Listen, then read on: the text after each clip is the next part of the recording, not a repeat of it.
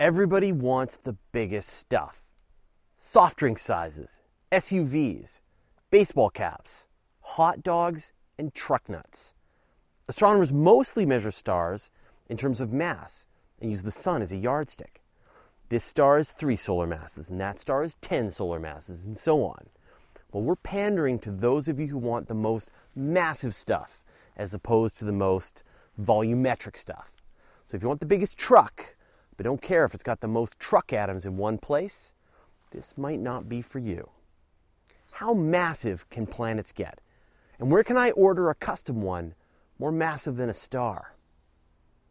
It all depends on what your planet is made of. There are 2 flavors of planets, gas and rock.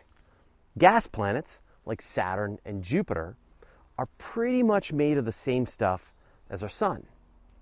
Jupiter's pretty big, but it's actually only about 1/1000th the mass of our star.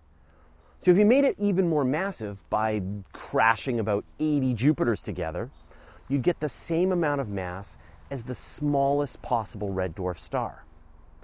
And all that mass would compress and heat up the core, and it would ignite as a star. So extrasolar planet astronomers have turned up some pretty massive gas planets. The most massive so far contains 28.7 times the mass of Jupiter. That's so massive, it's more like a brown dwarf. But if you had a planet entirely made of rock, like the Earth, it would need to be much, much larger before its core would ignite in fusion. It would need to be dozens of times the mass of our sun. Stars with 8 to 11 stellar masses can fuse silicon. So a rocky planet would need millions of times the mass of the Earth before it would have that kind of pressure and temperature. So you could get a situation where you have more mass than the sun in a rock-flavored world, and it wouldn't ignite as a star. But it would get pretty warm, though. No star can burn iron. In fact, when stars develop iron in their core, that's when they shut down suddenly, and you get a supernova. Feel free to collect all the iron in the universe together and lump it into a ridiculously huge pile, and no matter how long you stare at it for, it'll never boil or turn into a star. But it might turn into a black hole, though.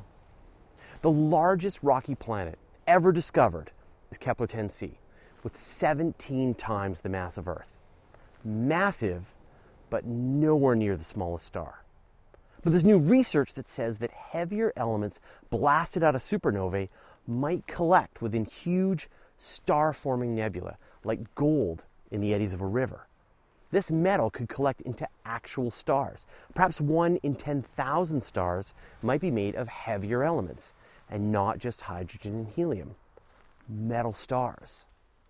So it's theoretically possible there might be corners of the universe where enough metal has collected together that you could end up with a star that's made up of planet stuff. So what do you think?